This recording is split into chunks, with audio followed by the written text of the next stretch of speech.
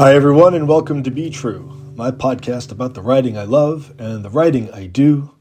I promise I won't rhyme the whole time. That's late career Leonard Cohen. I'm John Tessitore, and today I can never know how I will feel tomorrow. For my collection, I Sit at This Desk and Dream. You can find it and all of my work at johntessitore.com. I'll start the podcast today where the poem starts. It's an unusual opening for a poem published in one of my long poem chapbooks, in that this section has an epigram.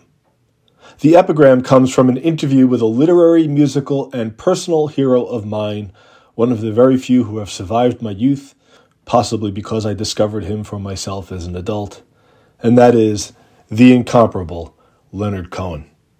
Here's the quote from 1980.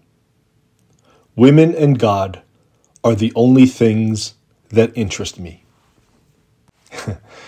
Now, that's not a quote that plays particularly well in 2024. It flirts with two things that our culture has never handled very well and really handles poorly today: sex and religion. But that's exactly why I chose it. In some ways, our squeamishness is a good thing, a sign of progress. The Me Too movement has proven conclusively that guys like Cohen and me don't get to define healthy sex for everyone else, or what is and what isn't acceptable. And everything about our political lives at home and abroad has proven that God warps everything he touches, so we should be very, very careful when speaking about both of these topics. However, sex and the spirit are at my core, and we're at Cohen's core, and are probably at your core in one way or another, and we can't just ignore them or deny them or wish them away or outrage ourselves into silence or even just cower in silence. And frankly, I don't want to ignore them.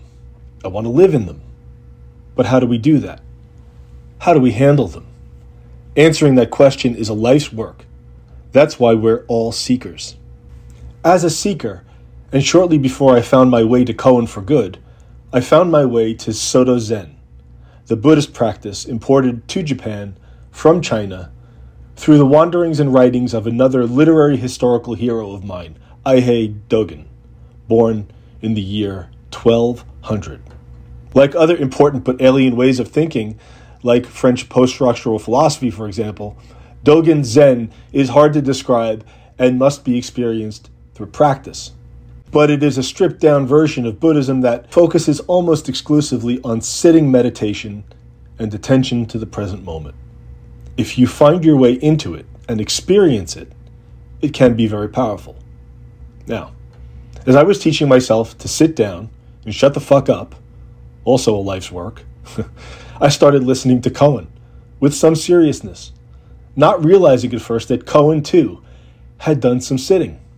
This was just cosmic coincidence, but it was very meaningful to me. In 1994, after a very unusual career as a serious poet who'd studied with Canada's poet provocateur, Irving Layton, and as a novelist who had already published some truly weird and wonderful work, and finally as a sui generis troubadour, Cohen found himself at the very edge of pop stardom, having experienced all the problems that came with music and celebrity in the 1970s and 1980s. That's when he retreated to Mount Baldy Zen Center in the San Gabriel Mountains outside of Los Angeles. Mount Baldy is dedicated to Rinzai Zen, which is different from Soto, but still involves a whole lot of sitting. And there, on Mount Baldy, Cohen sat, under the guidance of his Roshi, Joshu Sasaki, whom he credited with saving him at a difficult time. So here we are now, Cohen and me, two sex-obsessed, spirit-obsessed white guys sitting on our pillows, trying to concentrate on the fundamentals, on what is real and what is just our crazy human brains making shit up and trying to destroy us. I can never know how I will feel tomorrow, and I can always say that I was wrong yesterday. This is presence. This is what I hear my Roshi say. And also, that love is what divides forgetting from forgotten. My Roshi's belief in the moment flirts with fatalism. How very Leonard Cohen. and lends us every excuse for acquiescence. Yet my Roshi's version of love is also the logical conclusion to every search and human yearning.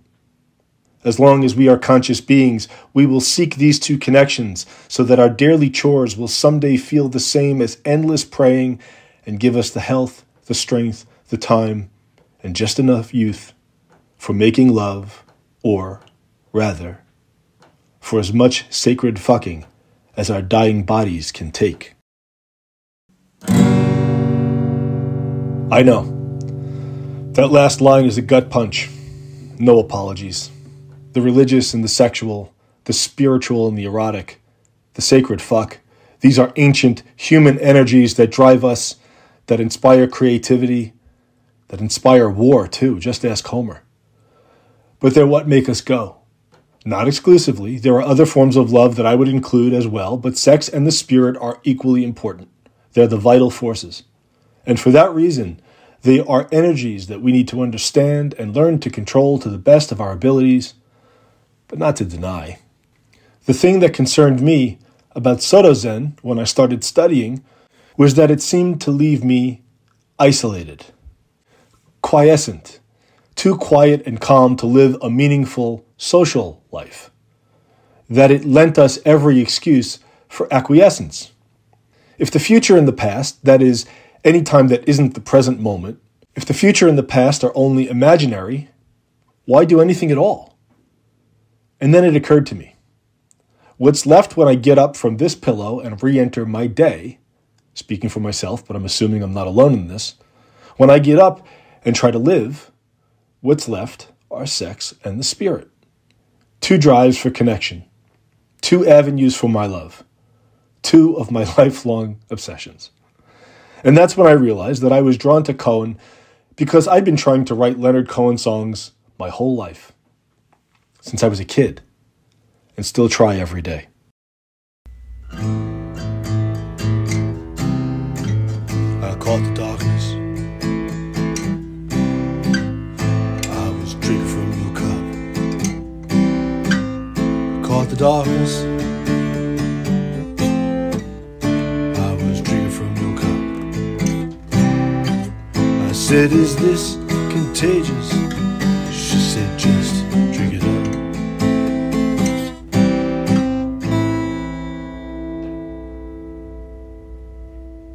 And so, in the hope that you catch the darkness and engage in some sacred fucking someday soon, this is John Tessitore concluding another installment of Be True. If you've listened this long, thank you. You can find more about my work at johntessitore.com. But first, Leonard Cohen's final album, You Want It Darker, released 17 days before he died in 2016. Listen like you're going to church. Special thanks to me for today's theme music, which I call G-Chord. Maybe we'll talk again, and if you enjoyed this little podcast, leave some stars or a review and tell your friends.